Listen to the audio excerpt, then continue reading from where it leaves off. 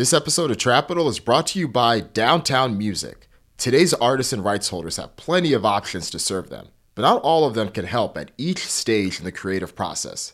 There are few places that support both creators and businesses, from songwriting to royalty collection to payments. That's where Downtown comes in. The company is the world leader in music services with over 2 million clients who represent a catalog of over 38 million music assets. Downtown can help with music distribution, publishing, marketing, financing, and more. The company also works with clients across the world, with 145 countries represented across a wide range of genres and languages. From emerging songwriters to iconic performers, Downtown's mission is to drive equity across the entire industry. Want to learn more about how Downtown can help you and your business? Visit Downtown today at downtownmusic.com. That's DOWNTOWNMUSIC.com. It wasn't just his videos, it was all of the people replicating the dance and putting up their own versions. And then you had all the spin-offs as well, whether it was Crank That Batman, Crank That Spider-Man, and people posting those up, that then getting its own popularity. Hey, welcome to Trapital. I'm your host, Dan Runcie. This is your place to gain insights on the business that shapes music, media, and culture. We dive deep into the companies and moguls who start the trends that shape the rest of the business world. In music, there's no other platform like YouTube. YouTube has done more to lower the barrier entries to music than any other company. Think of the names that have come from YouTube: Soulja Boy, Justin Bieber, Ariana Grande, Tori Kelly, NBA YoungBoy. The names of artists who have broken out on this platform is long, but this platform has also been the point of frustration for several years of its existence since it launched in 2005. Sometimes it's easy to forget that the big three major record labels, Universal, Sony, and Warner, each had ownership stakes in YouTube before it was acquired by Google and collectively netted out a reported $50 million. But that $50 million is just a drop in the bucket of the amount of revenue that YouTube has made thanks to music, and the gap, the value gap specifically, that the major record labels and the rights holders still think that they deserve their fair share of. So in this episode, we break it all down. We talk about YouTube's near 20 years of history, talk about the opportunities it's had and the impact it's had in the industry, artists and how they've used it, the relationship over the years, and how YouTube has worked to continue to improve that relationship, where it sits today, and more. I'm joined by friend of the pod, Tati Cirisano, so we break it all down. So let's take a trip back to the mid-2000s when YouTube was a nascent platform and hitting the industry at the perfect time. All right, today we have a huge episode in store for us. Tati, I feel like we've been circling this one for a while because we're going to break down YouTube. How you feeling? I'm feeling good. We got lots to discuss, much to unpack. In some ways, we've been building towards this one. A year ago, we talked about Spotify versus YouTube. We talked about the short form video wars, and now we're here. I mean, I guess it just goes to show how influential and how big a part of the music industry YouTube is, that we've already done so many episodes that kind of touch on this. So excited to dig in. A few months ago, maybe it was even a few weeks ago, I posted a question online and I asked people which company has been the most influential in the music industry in the 21st century. I gave them the options of Apple, YouTube, or Spotify.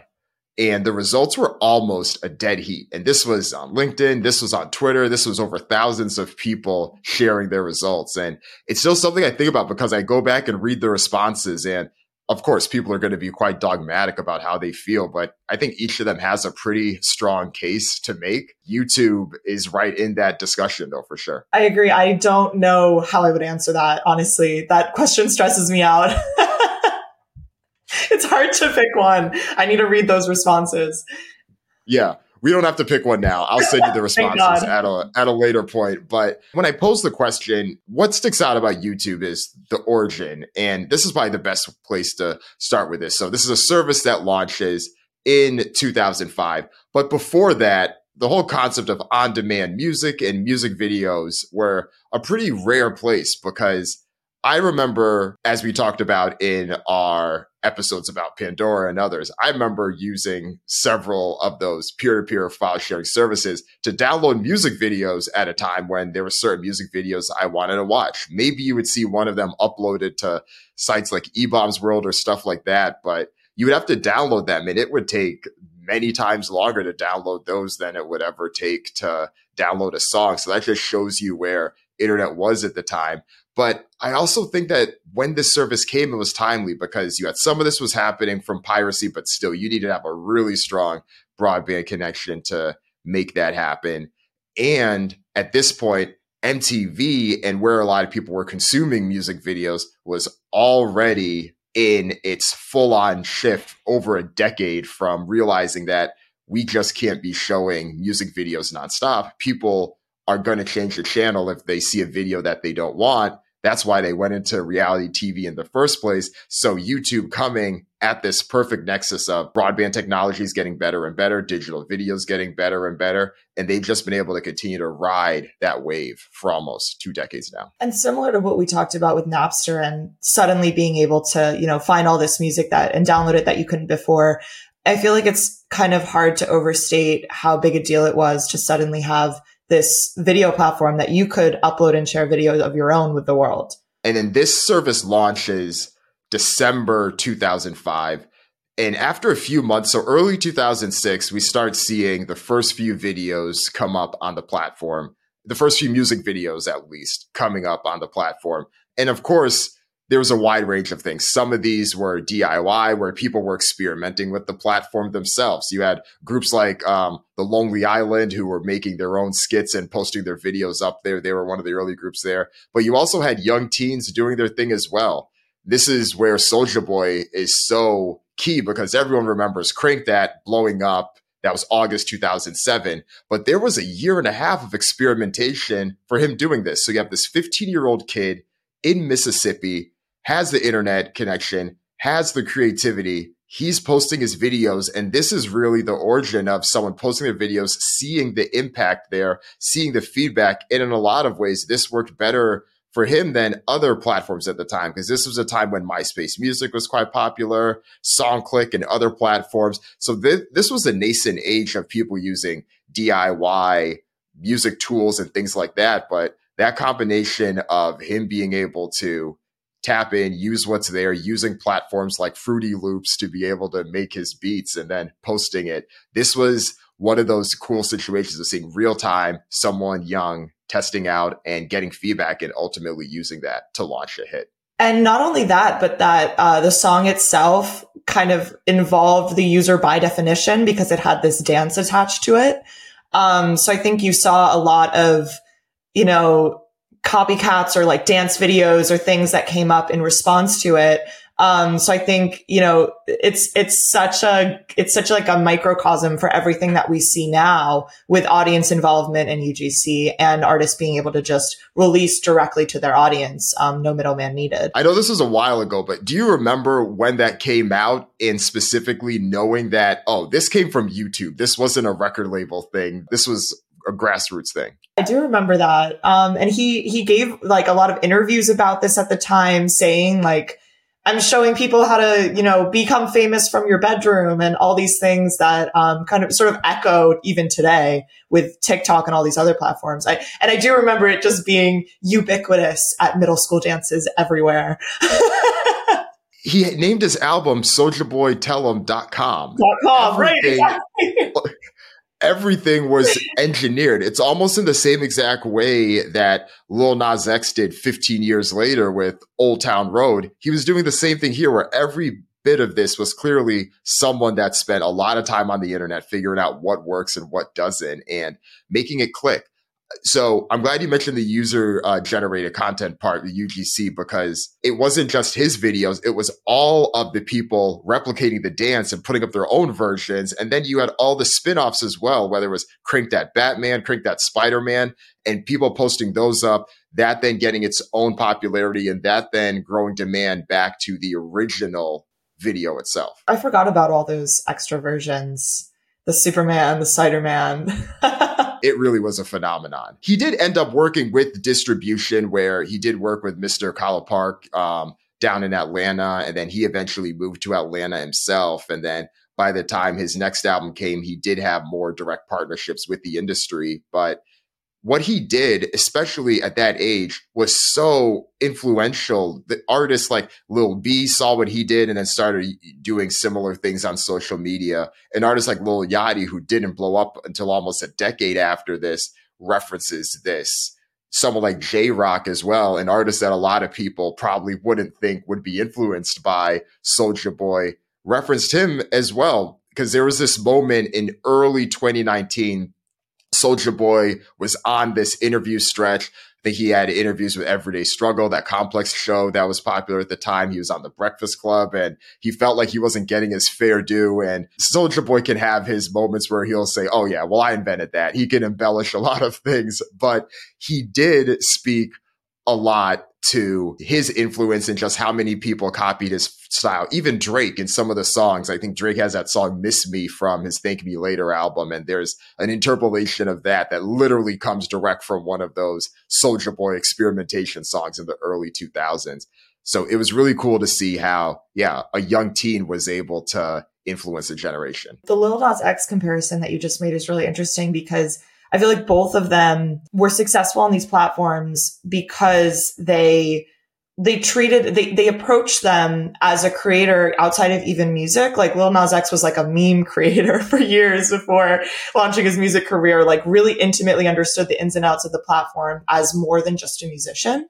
And it seems like Soulja Boy did the same, and also other artists who are successful on YouTube, which we'll talk about a little bit later. And this kicks off a lot for YouTube itself, because at this point, the acquisition had already happened. So the end of 2006, Google ends up buying YouTube. YouTube becomes the second largest search engine in the world and is able to do the same through video.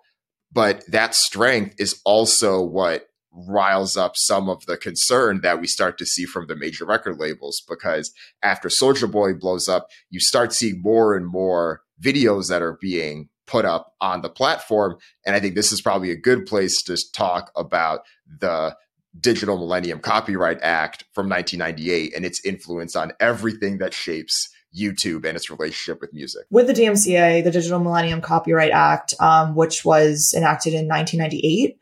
So before the internet really, really existed in the way it does today, before social media, basically stipulates that if you are a content hosting platform like YouTube, and a user uploads copyrighted material, just because you host it on your website doesn't necessarily make you liable. The user is still liable. You as a platform are shielded from fault, as long as you show that you have a robust system for doing copyright takedowns. So taking down that content after the rights holder has filed a complaint. But the key there is that the burden is on the rights holder to make those complaints in the first place. And it's often referred to as like the safe harbor law. And I think that's how it's referred to in the EU and in other territories. But this is kind of what allowed YouTube and other content hosting platforms that come after it to host copyrighted music without needing licenses from the labels first. And it also means that YouTube sort of has the upper hand in negotiations, because whether or not labels and publishers want the music to be on those platforms, it will be there.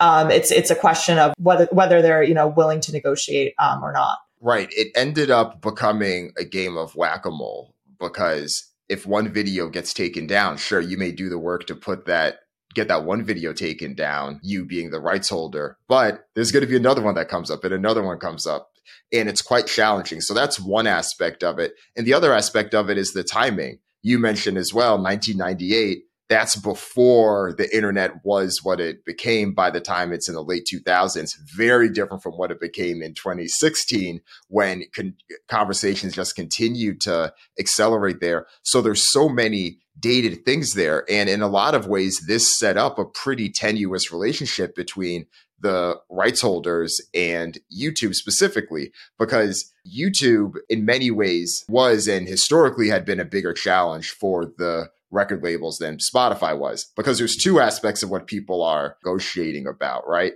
There's how the pie should be split, which is one of the broader issues that the record labels has had with Spotify over the years. But then YouTube, there's this whole other layer in terms of how that pie is being categorized, what counts as what should even be counted in that pie and what isn't, especially when it comes to things like advertising revenue, where that's been one of the challenges for the music industry, because for years, even more recently, but it's continued, they've wanted to try to shift as much of that revenue away from the ad dollars and more towards the subscriptions, where they feel like there's a set amount that they can get from each user. But from ad-supported revenue, especially from YouTube, it becomes quite challenging. And there's certain things like ad blockers and things like that that can just compound the issue further. And one of the big tug of wars was the aspect of paying royalties on the music that's streamed versus just having a share of the ad revenue. And when it comes to the ad revenue, the added even more bit of nuance there is how YouTube is paying out a percentage of ad revenue that fluctuates depending on how well, their ad business does on any given quarter. Whereas for something like the Spotify's of the world, there are these guaranteed minimum per stream rates that labels are and publishers are getting. And it's not the case with YouTube. So that's another thing that's been highly ferociously debated. And it led to a few tense moments where in 2008, Warner took all of its music off of YouTube. And when I say took all of its music off, I say that in quotes, because as we mentioned, some stuff is still getting uploaded as they speak, but that was one of the big challenges. But then a year later, they end up putting the music back on. Granted, there were other things in the works. We'll talk about Vivo in a minute, which is one of the big things that ended up launching in 2000 or in the late 2000s there. But that was a huge issue. But Warner's position, essentially, they wanted to protect what's theirs, but they often felt that they couldn't avoid the promotional and the exposure benefit. That's one. And two, the music was already there. So like you said, it just creates a very different negotiating place. So they ended up putting the music back on. And in many ways, despite the negotiations, despite the tense and strong opinions that have stated, the music has stayed on there. Granted, the relationship has improved over the years, and we'll talk about that. But the music has stayed on there despite any of the back and forth. That Warner removing the music and then putting it back is a pretty telling moment. And I think Vivo is as well, the way that it was created and eventually just ended up being a syndication service for YouTube. So it was created as a JV with the major labels to create an official source for music videos, right? But it was a separate platform from YouTube. And that's where in a lot of those music videos, you'll see, I think there's some date, I think it's like August 25th, 2009 or somewhere around there, where all of those videos that were on Vivo essentially went to YouTube. So exactly, this was supposed to be a standalone service, supposed to have its own hub, but they also realized that they couldn't fight with where the demand was and just ended up putting the content over there. In some ways, it reminds me of what we're seeing happening in Hollywood right now with video streaming services, where a lot of the shows that were native to Max are now being sold to Netflix and being put there, because you see the impact of when a show is on Netflix, like Suits or something like that, it has the closest thing you can have to monoculture in a way that it just doesn't on the other services. So that transition reminds me a lot of something that we're now seeing, where Netflix, a company that has been the leader, is kind of solidifying itself. Whenever your competitor feels like they can't beat them, join them. Let me put my stuff on your platform. Totally. So both of those instances with Warner and with Vivo were sort of a reflection of the music industry realizing that it needed YouTube. So it needed to figure out how they were going to work together. Right. And then things continued there in the early 2010s, I would say, just in terms of the relationships. But I think this is probably a good point to talk about what those trade-offs look like, because the labels were, of course, quite frustrated about the financial aspects of it. But if you look more broadly at music creation, dating back to the Soulja Boy example we discussed and others, there's a huge promotional aspect, which does benefit new artists, but also benefited a lot of these major label artists too, who didn't want to be off of this platform that had huge exposure. And there was also great feedback loops as well. This was an opportunity to get the feedback in real time. Soulja Boy showed that he was able to do this, and several other artists have been able to follow suit. So I actually want to read this quote from Mark Mulligan, who you work with at Media Research. This is back in 2015. He said, you walk into a record label, the people on the marketing side said, quote, "We can't sell music without YouTube." And the people on the commercial affairs side say, quote, "We can't sell music because of YouTube." And both of those are true. That was the interview that he gave with CNET. And it's exactly right. That's exactly what the dynamic was. And we talked about this a bit in our episode on music videos more broadly, but video also did and continues to play a really important role in fandom. That's often how a listener makes a transition to becoming a fan, is watching a music video, seeing the artist's style, their personality, understanding more about who they are. We find in our consumer surveys at Media that videos are the number one way that people engage with the artists they like beyond their music. Whether that's music videos, performance videos, vlogs, lyric videos, all these other things. Because I feel like in some ways that ties back to the way things were with MTV, right? What was that top thing that you saw that just captured the attention there in a way that, even though audio requires less senses, it's something that does take deeper adoption, because there is a set it and forget it type of nature to a lot of audio, and that requires more intent than listening to something. Right. And sure, there's definitely a good chunk of people who are using YouTube for music videos today are putting on the video in the background, and they're more so just kind of using it as their free streaming service. But we do find when we test, we ask in our consumer surveys, like kind of with each of these platforms, are you mainly focusing on it when you're using it? Is it in the background? How focused is your attention? And we do find that Spotify and YouTube are mirror opposites. When we ask about Spotify, it's mostly in the background. When we ask about YouTube, they're much more likely to say, I'm mainly focusing on this. I'm not doing anything else. So it's a way to actually engage with your listeners that a lot of artists feel they need. Which taps more into that influence piece that we're talking about, right? Like, the influence may look different based on who the stakeholder is, but in that artist-fan relationship, it's so strong. And I also want to say, too, just going back to some of the debates between the rights holders and the platform, the record labels weren't necessarily alone in the fight against YouTube over copyrighted material. Viacom had several large and public debates about their content, whether it was the various shows that they own and the channels, whether it's things on CBS or MTV, VH1, and many of the video channels that they have. They had issues about it as well. And ultimately, they ended up caving in to some extent as well. Not even to some extent, they ended up working it out. And I know that they also ended up signing deals with YouTube, but it did become one of these things where you can't necessarily beat the platform, you join them. So I noticed that as well, where audio, of course, is having its moment, specifically with music.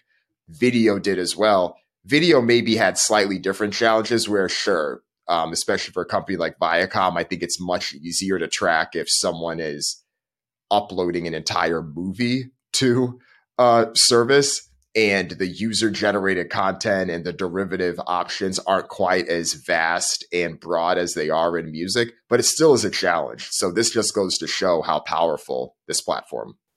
Yeah, these debates went far beyond just music. Another thing, too, that I was thinking about with this one, we talked a little bit about this in past episodes you and I have done, but the long tail and the ability to monetize niche in this long tail specifically as it relates to artists, because this is something that I think a lot of companies try to do and don't necessarily do effectively, where a company like YouTube has the connections and has the pull where all of the big companies under a brand like Viacom or under a brand like Disney need to use this service. And many of them have built channels with millions and millions of subscribers because of that. But they also have the ability to monetize niche in that way, where I think so many other platforms, it's either one or the other. And YouTube has really been able to both monetize the blockbusters and the long tails. Yeah, because they actually have fandom monetization features.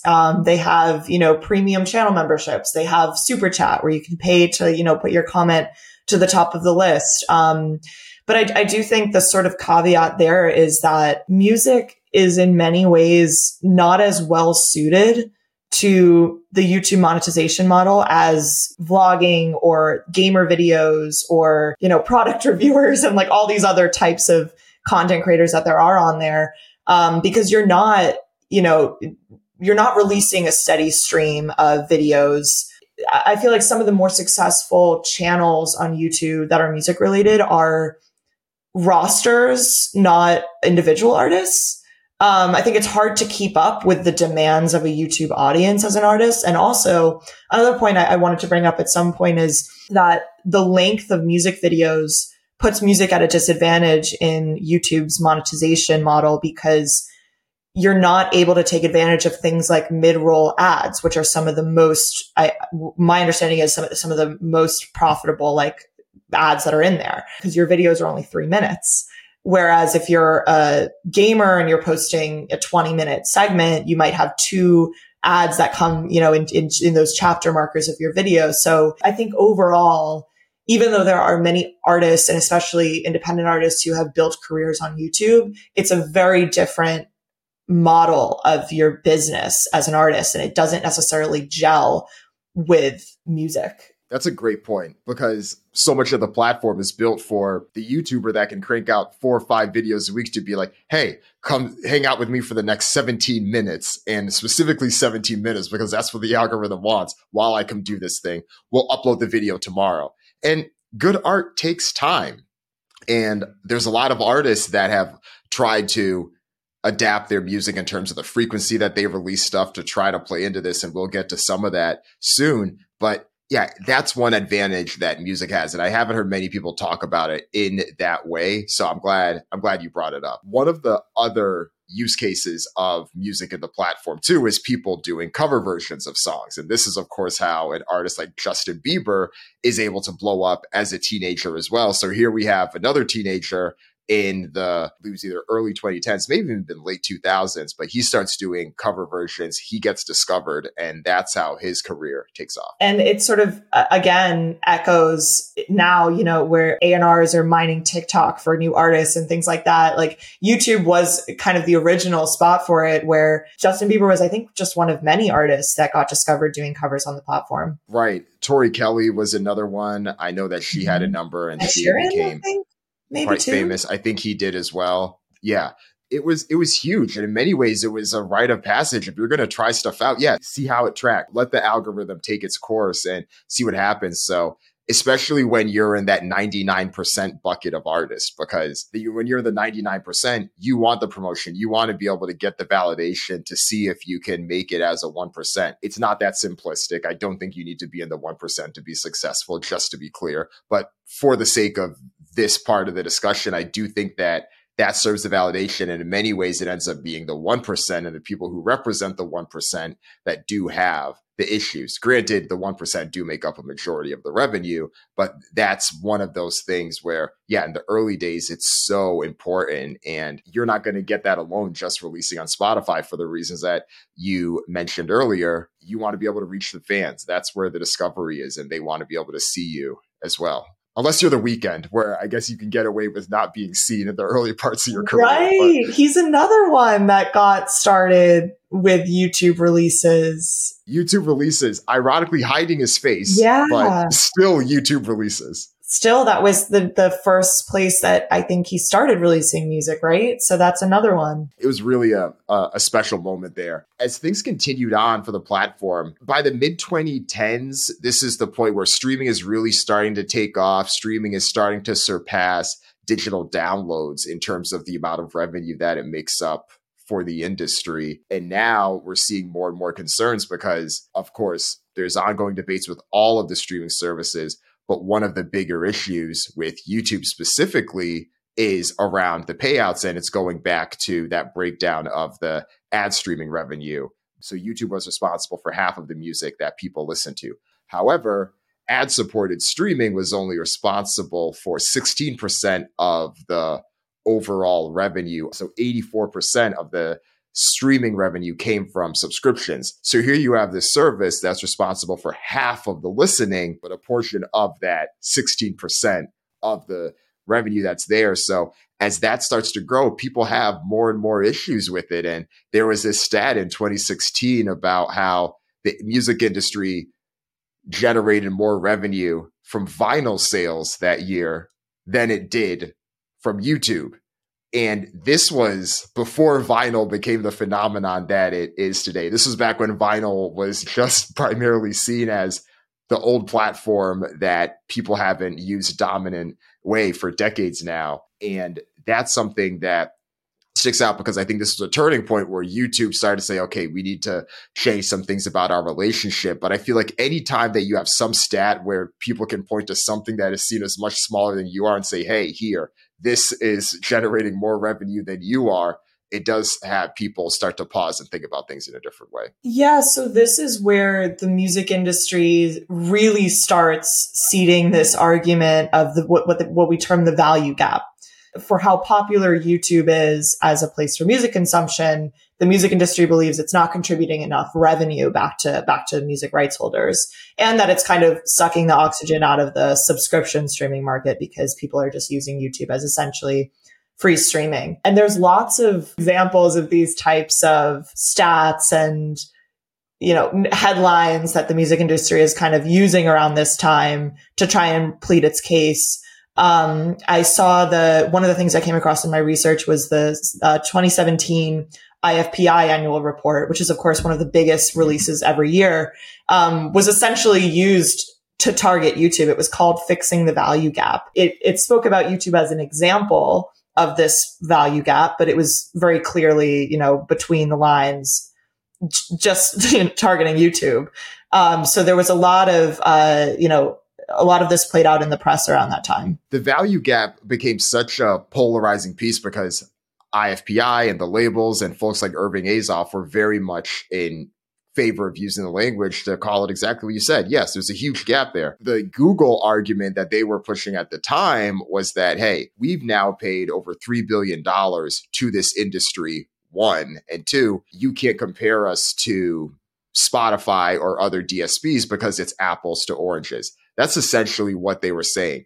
And part of the opportunity that YouTube had at the time was they weren't necessarily disclosing how much of the tens of millions of revenue that they were getting per year came directly from music-related advertising versus non-music related advertising revenue or subscriptions or things like that. That wasn't clearly delineated because if that was spelled out, then that would have been an even bigger thing for the record labels to say, hey, look, we're helping you make $7 billion of the $14 billion you're making a year, hypothetically, or maybe even more, but we're only getting $700,000 or whatever the figure was, or $700 million rather, whatever the figure was. So those types of things in many ways did work to YouTube's advantage. And even some of that still today, and I know we'll get to that when we share some of the stats, but the fact that the success for the platform could be baked into both how it was doing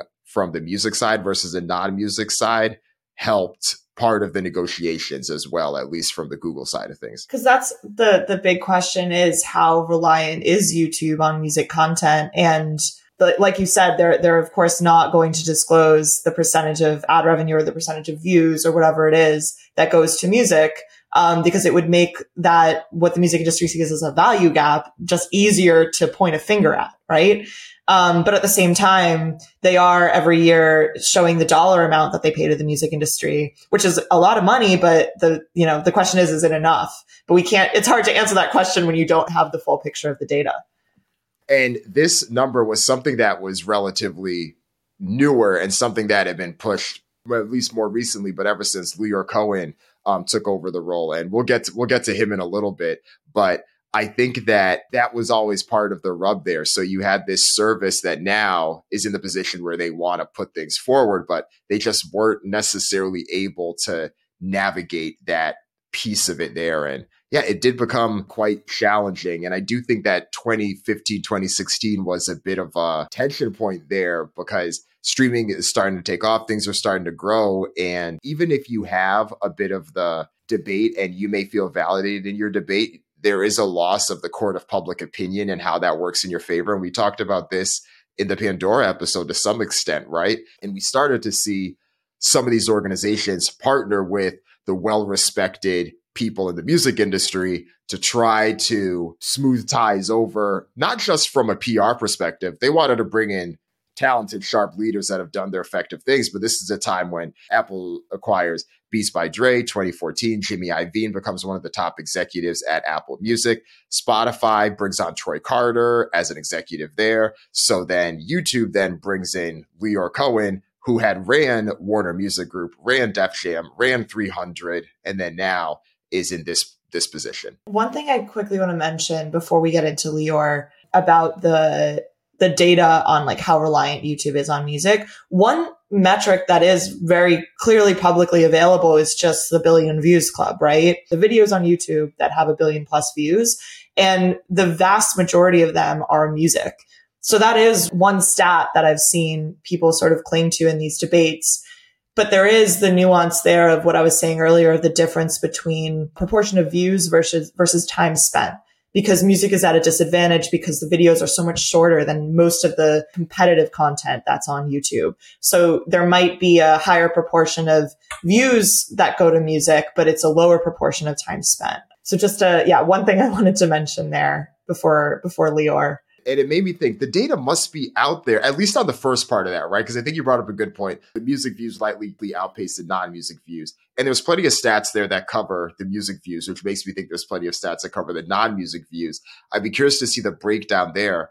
But yeah, once you add in duration, that does become interesting. So I'm going to dig into this after because now I'm intrigued. Yeah, right? I'm really interested to see.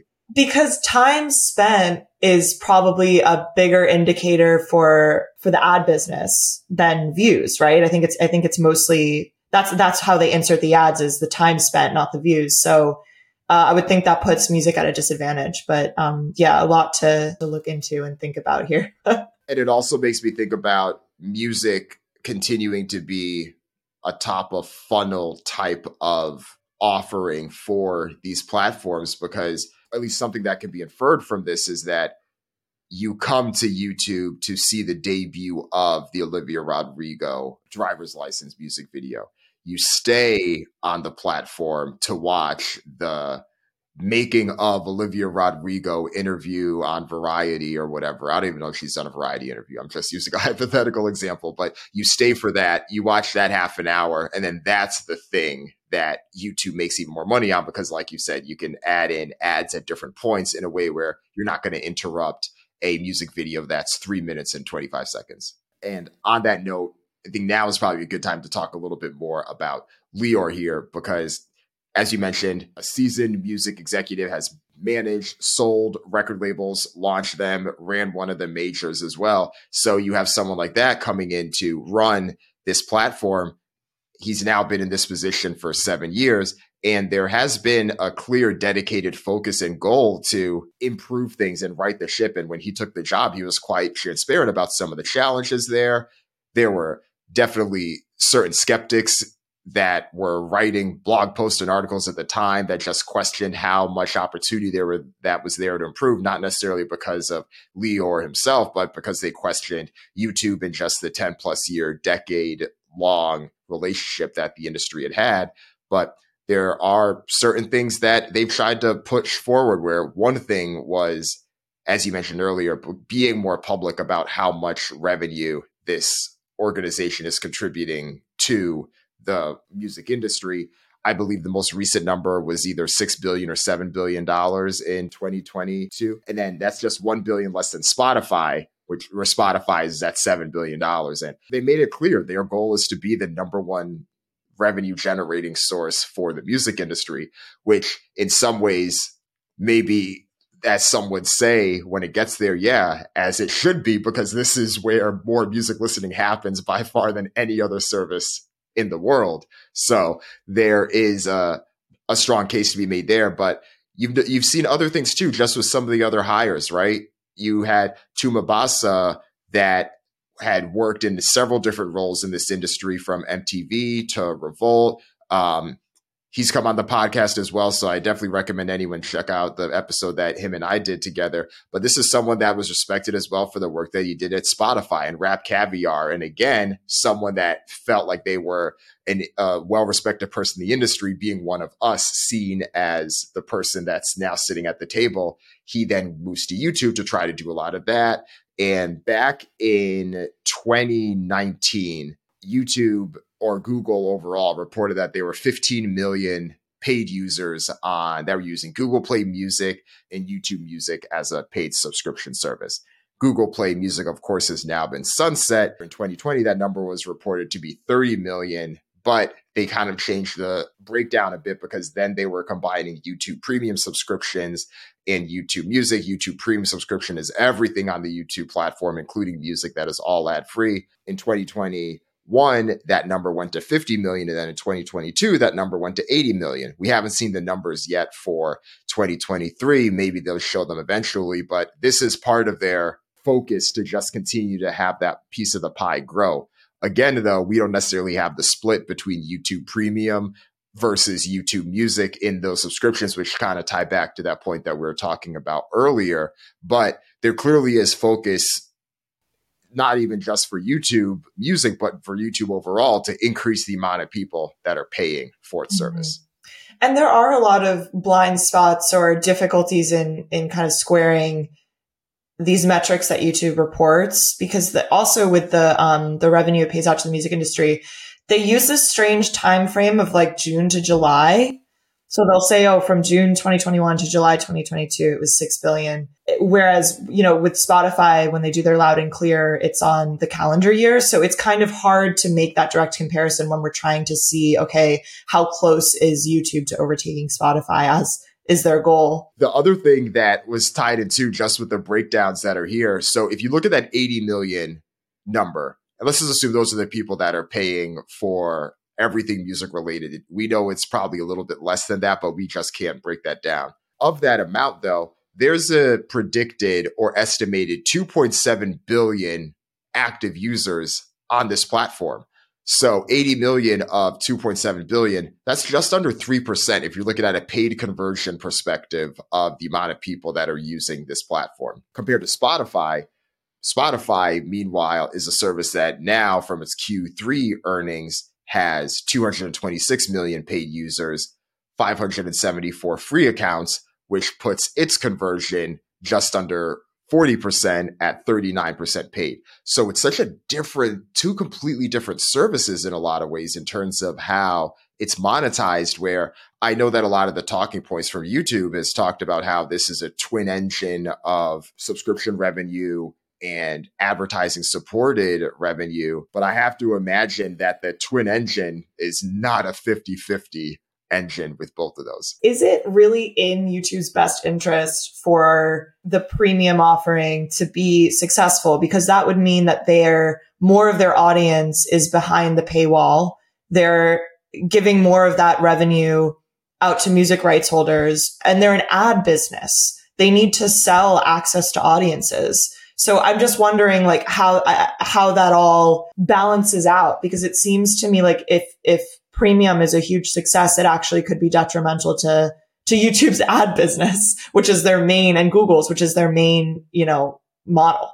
I think there's something there, because I was listening to a podcast recently. I think they were talking about this on The Town. It was Lucas Shaw and Matt Bellney. They were talking about how Netflix specifically, as you know, they had launched their ad tier, but their ad tier is actually more lucrative for the overall business, because as we know, this is a fantastic business. I mean that specifically in like the revenue and expected profit and things like that works quite well, largely because it has the huge scale to be able to monetize these ads effectively. And if you then lose that because people are paying $12 a month, at least the way it is now for YouTube Premium, what does that look like?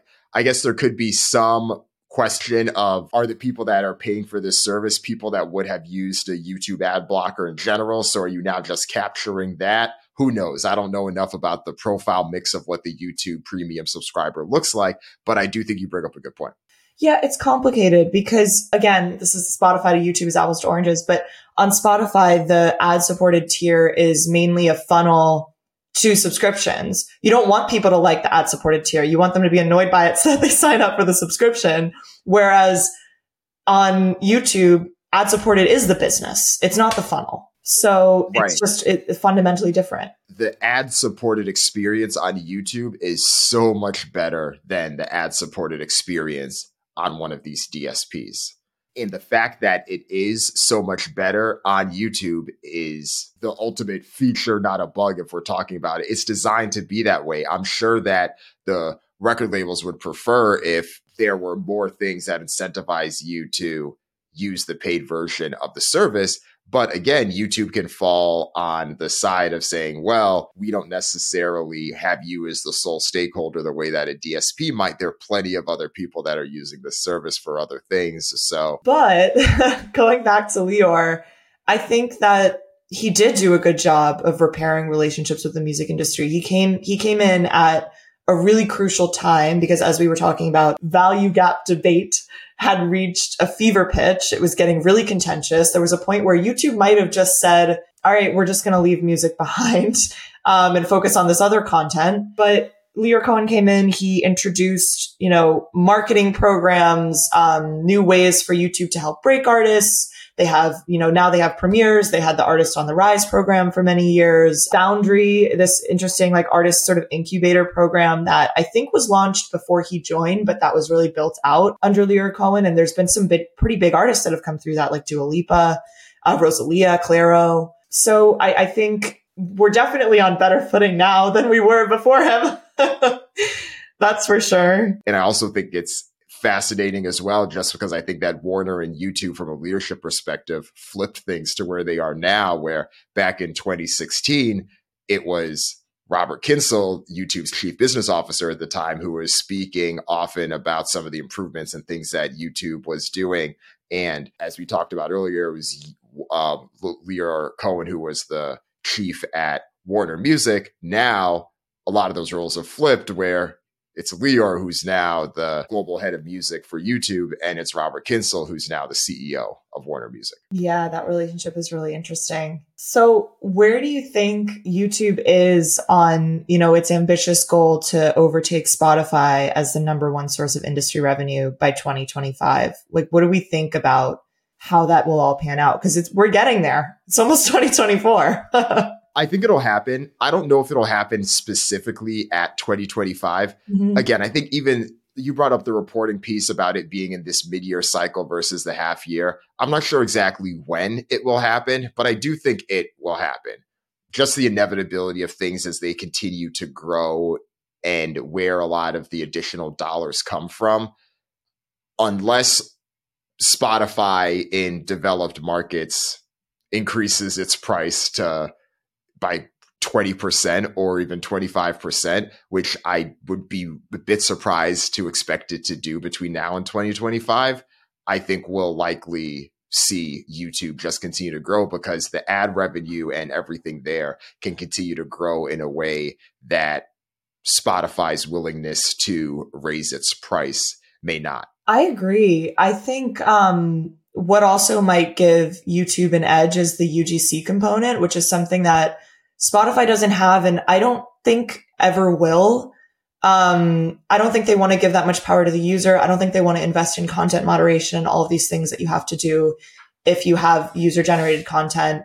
But it's becoming a bigger part of the revenue that YouTube pays out to rights holders. At one point, they've said 30% of that revenue, so that would be $2 billion, is that YouTube pays to music rights holders comes from UGC.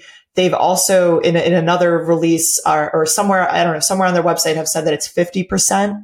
So if that continues growing the way it is, I mean, UGC is just continuing to explode.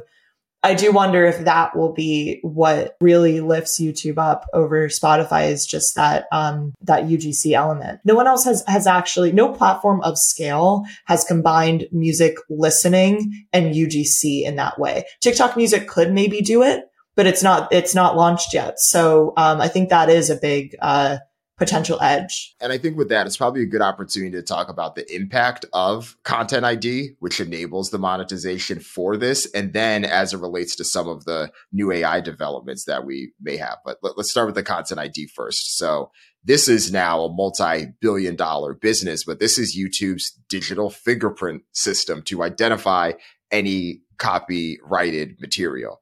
So it goes in, if you're uploading a video that has a song or even a snippet of the song, the technology's there that can detect that. And then it goes through one of three options. It either blocks the video, it monetizes the video by running ads on it, and the percentages can change, but I've seen as high as 80% of that goes to the underlying asset owner. And then it tracks where it may not monetize, but at least tracks the stats for the video that's there. And this is now, as you mentioned, a multi-billion-dollar business. And this is something that's been used as a talking point for the opportunity that exists in AI, which is now one of the more recent developments and opportunities that they've discussed, which is another reason why I think that they can additionally close that gap. They're partnering with artists like John Legend and Papoose, Sia, Demi Lovato, and others. So they're working with Google's DeepMind technology called Lyria. And with that, they're then using that to allow their voice to be used for original short tracks. And that in connection mixed with everything else that we're talking about is a huge opportunity, because if that catches on, other artists are going to follow suit. So there's a big opportunity here. You've heard me rant a million times on this pod about how we really see the future of UGC as users being able to not only use music in their content, but also remix it, make their own music, use an artist's vocal, all of these sorts of things. And YouTube is really the first platform of scale to do it with Dream Track. I think this is a pretty huge announcement. And they're doing it with in a smart way, I think, by starting with this small group of artists who are participating in this experiment, rather than try and go and license a lot of music to be used in this way. They're just going in these one-off partnerships and sort of seeing how it goes. But I think this all really fuels YouTube's potential as this sort of consumer creation powerhouse, and like sort of next gen music company in that way, because this is in a lot of ways what I've talked about, ByteDance heading towards, where you have this ecosystem of, fans engaging with music, creating on top of their favorite songs. And then you also have a consumption app in the same place. And YouTube with YouTube Shorts and with Dream Track, I think it really has a lot of potential. Also because, Google or Alphabet is obviously one of the major companies that's vying to dominate the AI space, which is part of the reason why Lior and YouTube Music are moving really, really fast with AI and music. So I think this is another thing that gives them an edge in terms of where the future is going. And I'm very fascinated to watch how it all plays out. This is something we've been talking about on the pod for a while in terms of what does that Instagram-like opportunity for music exist? I think there's a few platforms that have had similar things to it, but I watched some of those demo videos and yeah, I can type in a prompt the same way that I can type in a prompt to Midjourney and then get T-Pain's voice sounding like this and then overlay that. That's that next level stuff. And it brings you back to hearing the stories of Soulja Boy almost 20 years ago doing that. Who is that teenager that's going to use all this stuff now and create something amazing? Who's the professional artist several years in their career is going to use this stuff now and make something amazing? It sees YouTube actually getting into music creation in a way that other consumption platforms haven't, like TikTok or ByteDance has, I believe they have one or two apps that deal with music making, like Ripple is one of them. And they've posted, job listings to hire people involved with this. And they clearly have their sights set on music creation, but they haven't really gotten into that yet. And I think YouTube is probably the first major platform for consumption that has really gotten into the music creation side and had it geared towards consumers. And you brought up this point in our prep too, that this is something that a more traditional DSP just wouldn't do, because they are in many ways at service, at least on the music side, to offering what's possible or offering the opportunities to the record labels, and if not directly to independent artists themselves who cross a certain threshold. So we're almost seeing a very opposite thing happen there from that perspective. Yeah. And I think they also know that on social media, it's individual users who have the power. It's influencer marketing. It's record labels going to individual influencers to partner with them. Whereas on Spotify, their leverage is the playlist ecosystem, and them being the voice of curation. So I think there's also probably a hesitancy to give over some of that curatorial power to the user. This is a good place for us to talk about an artist who's taken advantage of a lot in the height of the streaming era growth and streaming era monetization, and that's NBA YoungBoy. What he's been able to do leading specifically into YouTube, but in a different way than we saw with Soulja Boy and Justin Bieber. Soulja Boy kicked things off and influenced a generation. Justin Bieber followed a formula of covers and then taking that into this broader global superstar career. NBA YoungBoy, though, however, he leaned into this platform, became native in this platform, and really became a YouTuber who is very successful at making music videos and understanding the algorithm. Everything from the way his videos look, the formulaic nature, the fact that there's a little bit of a hook, the DIY feel to it. He was able to leverage that to have tons of streams. He releases music on a very regular basis. He's prolific, and he's continued to find success, find his people on a platform without necessarily relying on a lot of the main gatekeepers and things like that have historically held artists behind. He's continued to find ways to make this work for him. And I know there's other artists that have followed in suit, but he's definitely one where people often look at the most streamed artists of the year, especially during the pandemic years, and always be like, what? This many people listen to NBA YoungBoy? And it's like, yeah, he knows his audience, and they're on YouTube, and it's a large number of people that want to follow his stuff, no different than people follow Mr. Beast or Jake Paul or people like that. Yeah, he's massively successful. There's accolades or milestones that he shares with Taylor Swift and Drake, but he's not necessarily that well known outside of the YouTube ecosystem. So he's a really interesting example, I think, of that you can, in fact, build a career outside of the traditional DSP system. It's really, like we were kind of alluding to earlier, made use of sort of this content creator approach. He's releasing music constantly.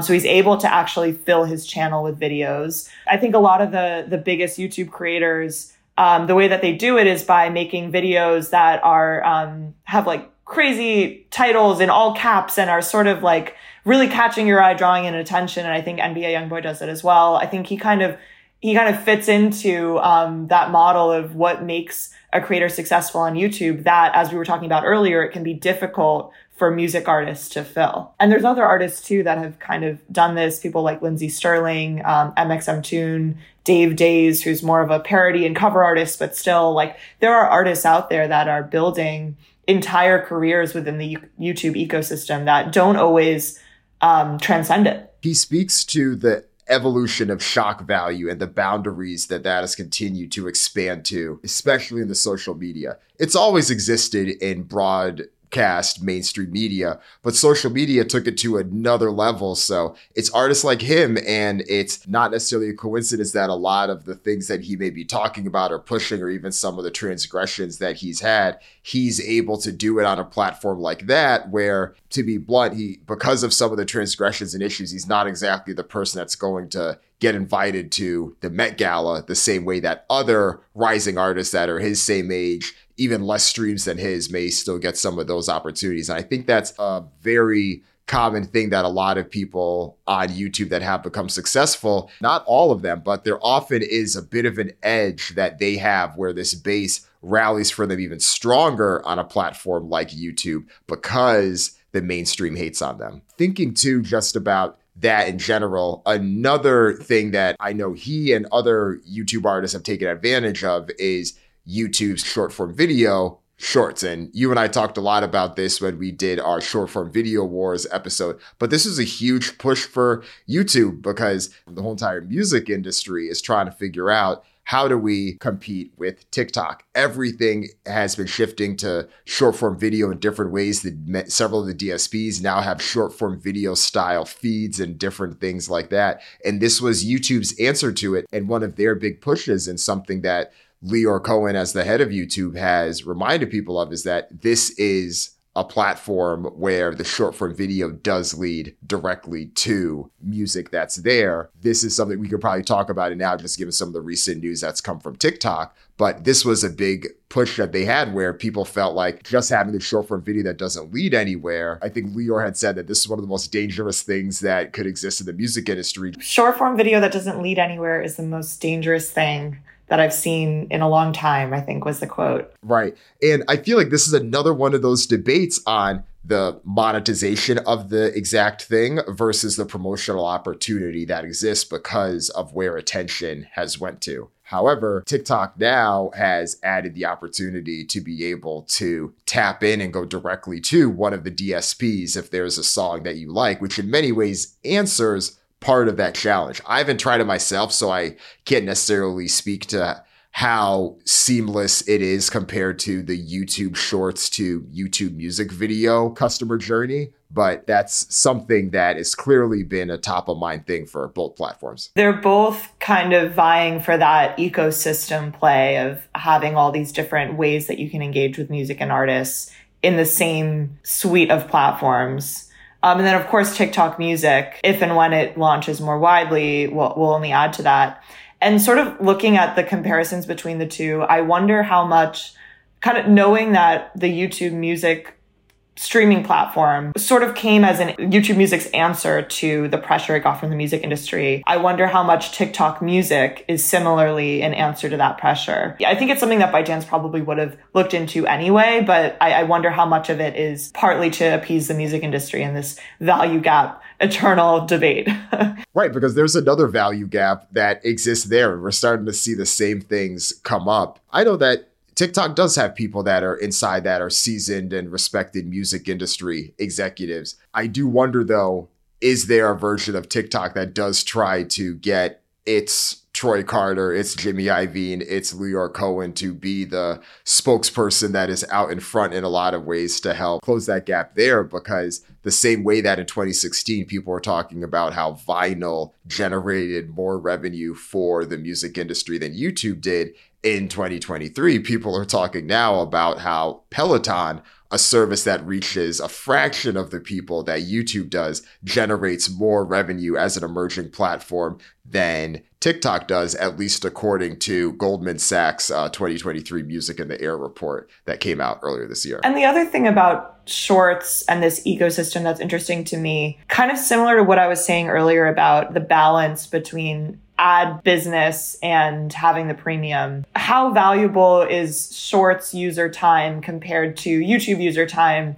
And how successful does YouTube want Shorts to be? You know, like if all of their audience that's on YouTube, or more and more of it, spends more and more time on Shorts, is that actually reducing their ad revenue or increasing it? How do they sort of balance the flow of audiences between those platforms to gain the most? Because there's a few factors there, right? What does the duration look like for someone that is looking at something on Shorts? How does that impact someone that's been using it before? If someone's on Shorts, are they more likely to go to a different platform? Does it keep it there longer? There's so many factors of this that it can be hard to truly equate, where even if there was some comparison, there's likely some caveat that shows, well, you got to compare it this way, because it isn't exactly the same from that perspective. And even dating back to the conversation you and I had about short form video wars, there's still a culture that TikTok is able to capture and tap into. And I do think that Shorts has become much more prevalent in a lot of ways, but we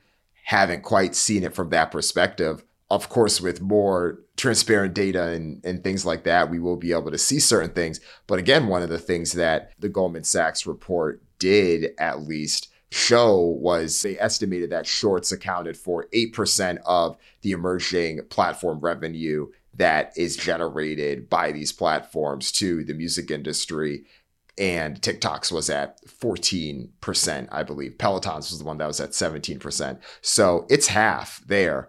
And that half, the 8% was above Instagram Reels, which I believe was 4 or 5%. So that gives at least some understanding. Of course, each of these has non-music values as well that they capture. But again, it would be interesting to see what that mix looks like. And on that note, before we close things out, we should probably talk about Article 17 and the influence and some of the ongoing conversations as well about where things are going in this broader debate around copyright and things like that, and just modernizing what that looks like for 2023. Yeah, definitely, because there is still pretty wide consensus that the law governing, content on the internet written in 1998 isn't really set up for the way the internet works now. And there have been a lot of moves to try and revise that law. So Article 17, formerly known as Article 13, is probably one of the most prominent examples of that. And under this, in the EU, those content hosting platforms like YouTube actually could be brought to court for copyright infringing content. There was more that they had to do to prove that they had sought to obtain a license for the content. It basically just put more onus on the platform to make sure that it's not hosting too much content that's infringing. This could have had pretty big implications for YouTube. This was happening around 2018 to 2020. It was kind of where there was the most activity going on around Article 17. It hasn't, to my knowledge, had that much of an impact yet, in part because some territories kind of dropped it or it sort of fizzled out around the time of Brexit. I think it's been adopted in some territories and not others. But just kind of goes to show that there are still many conversations happening about how we should best revise this law. And it's likely that that does eventually happen, and it would have pretty big implications on how YouTube does its business with the music industry. So more to come. And this just reminds me, this is one of these things that has been quite tough for the music industry, but more broadly, disruptive technology to navigate, because you have these platforms that simultaneously disrupt and upend everything that's happening in this industry, but they also help and support the same industry as well, just with where things are going. I look at a company like Netflix and its relationship to the entertainment industry in Hollywood, and I think there's some aspects there. You look at restaurants and these food delivery services where sometimes similarly there is this begrudging, like, oh, well, if we ignore them, then we'll lose out on this business. But we have to give ourselves a haircut every time that a deal is or an item is purchased, or we have to deliver something. And even to some extent with Facebook and Google and the news organizations, with some of the ways that information is shared and how they feel like a lot of their content becomes quite generic in a lot of ways, where these platforms will mine the content itself and then share it. And I'm sure we'll have similar debates about what's happening with everything in AI, especially as GPT-4 and other technologies continue to enhance and it becomes something that is both relied on, but it's also disrupting. So YouTube in many ways follows this quite common pattern that we see a lot of these technologies have in their respective industries. Yeah, there's sort of this paradox where these new lines of business are at once the most valuable part of the ecosystem and the most threatening. I think in some ways it brings me back to that question at the beginning, the Apple, YouTube, Spotify, which one most influential? They each have a case to make in this same exact way, whether it's Apple and a lot of the concerns that people had 20 years ago with the introduction of the iTunes store and the fact that now we're making it legal for all these songs to be unbundled and all of them are now 99 cents. Granted, Apple was following something that had already been happening for 5+ years with peer-to-peer file sharing, but that's what they had put out there. Similar with Spotify and just giving users what they wanted for a price that they were willing to pay for it. And then with YouTube as well, so many aspects of it. And I think specifically that point you and I mentioned earlier about just how good the ad-supported version of the platform is, and in many ways how that can disincentivize someone to subscribe to the paid version of the platform because it is designed to generate ads for the billions and trillions of views that happen on the platform on a regular basis. 3 companies that have had enormous impacts on culture and music and, how we relate to music and all of these things. Always a pleasure digging into these topics with you, Dan. It's been great. Yeah, this was fun. This was a fun one. I know this is one we had circled up, and I'm sure there's many others we could dig into. But before we close things out, anything else on YouTube? I feel like we've really covered the bases. Anything left to bring up? I think we covered it, yeah. Oh, I guess for fun, I did have this here. I guess it didn't quite fit in the episode, but do you feel like you're pretty well versed on the most viewed music videos on YouTube? Let's go top 10. Which of the top 10 do you think you could guess? Yeah. I mean, Despacito's in there. That's number 1. Probably Gangnam Style. That's number 5. While you're thinking, for context, so Despacito has 8.3 billion. It is by and large the one that has the highest, and Gangnam Style has 4.9 billion in the 5th spot. Probably like Single Ladies. Yes or no? Is that in? No, that's not in here. I'm thinking about the videos that have a dance component. I feel like are sometimes the top ones. Okay, here's some of the other ones. Some of them are surprising, some of them not. So Ed Sheeran, Shape of You, number 2 with 6.1 billion. That song's big on every platform. I think it's up there on Spotify as well. Like that and Blinding Lights is like the most streamed Spotify song ever. Number 3, Wiz Khalifa, See You Again, Charlie Puth. That was a huge video just because it was tied with the Fast and Furious movie and after Paul Walker had passed away. Number 4, Mark Ronson, Uptown Funk with Bruno Mars, of course. And then there's a few other interesting ones. So you got Crazy Frog in here, still doing strong at number 7. Yeah, that's a wild one. We got Maroon 5, Sugar, 3.9 billion. And One Republic, Counting Stars, 3.9 billion. And Katy Perry, Roar, 3.9 billion. So there's some strong ones in there. Anything in there that's really surprising? I mean, I think that Maroon 5 Sugar is a really fun and good music video. I'm surprised it has that many, I would say. I mean, you could have replaced another Maroon 5 music video, honestly, and I probably wouldn't have been surprised. I mean, I know that probably is their biggest song, but yeah. One Republic, Counting Stars, I probably have to rewatch that music video again to see. And then Katy Perry, Roar. I'm a bit surprised by that because I feel like Dark Horse probably feels like her more popular music video. Oh, and that's number 14 on the list, so it's not too far behind, but yeah. I was going to guess Katy Perry would have a song in the top 10, but I don't know if I would have guessed it would be Roar. Yeah, I agree. Maroon 5 and One Republic are probably the ones that are the most surprising. Although I guess it's just the virtue of them being songs that were released a fair amount of years ago. So just people using YouTube to listen to them, even if they're not watching the music video, probably contributed to that. They were massive hits. I know we could go down a rabbit hole on this list again. Thanks again for coming on. This was a really fun episode. Yeah, of course. Thanks for having me. If you enjoyed this episode, please share it with a friend. Send it to 1 or 2 people you think would really get value out of listening to this episode. And while you're at it, if you could rate and review the show, that would be great. Rate the podcast on Apple Podcasts, rate the podcast on Spotify, rate the podcast wherever you listen to podcasts. That helps make sure that the word gets out about Trapital and what we're building here. Thanks again for listening. Talk to you next time.